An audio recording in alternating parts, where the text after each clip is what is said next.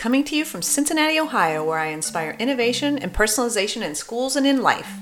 Thank you for joining me today in episode 4 covering our recent student-led innovation conference.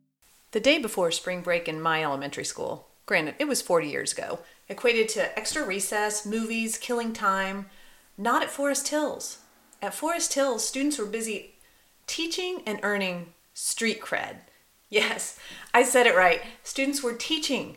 They were teaching other students and staff in a student-led innovation conference. The conference felt like an adult conference, complete with 2 keynotes and a host of sessions from which to choose.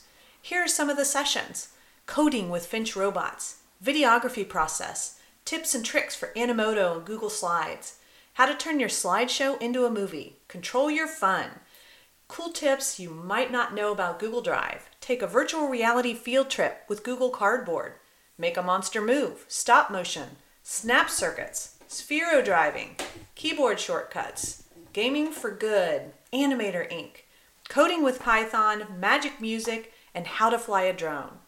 Students beamed with pride. They were kneeling down to help fellow students, navigating the technology and imparting their knowledge. Today was their day, not just to show what they know, but to show what they enjoy. Many of the topics students covered were difficult. I developed software for over 20 years and don't know how to code in Python. The student-led conference was the brainchild of Wilson Elementary. Last year, Bob Buck, the principal, almost offhandedly said, "Hey, we're planning a student-led innovation conference." I immediately fell in love with the idea. In true Bob Buck style, he rallied a great team to pull it off. Students received presentation training, learned how to think through their resource needs, and received some coaching from their media specialist, Angie Garber.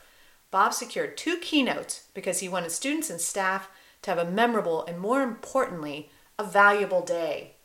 I remember him telling me, "What are students usually doing before spring break? Either leaving early or watching movies." He wanted more for his students. This year, the remaining elementary buildings joined in the fun and hosted their version of the conference. Each building managed it in their own way. Some were watching keynotes and others filled the day with student-led sessions. The day was personalized, fueled with passion, filled with laughter, and learning. There were bumps in the road, but students handled it. I watched students effectively fix or respectively dismiss the issues.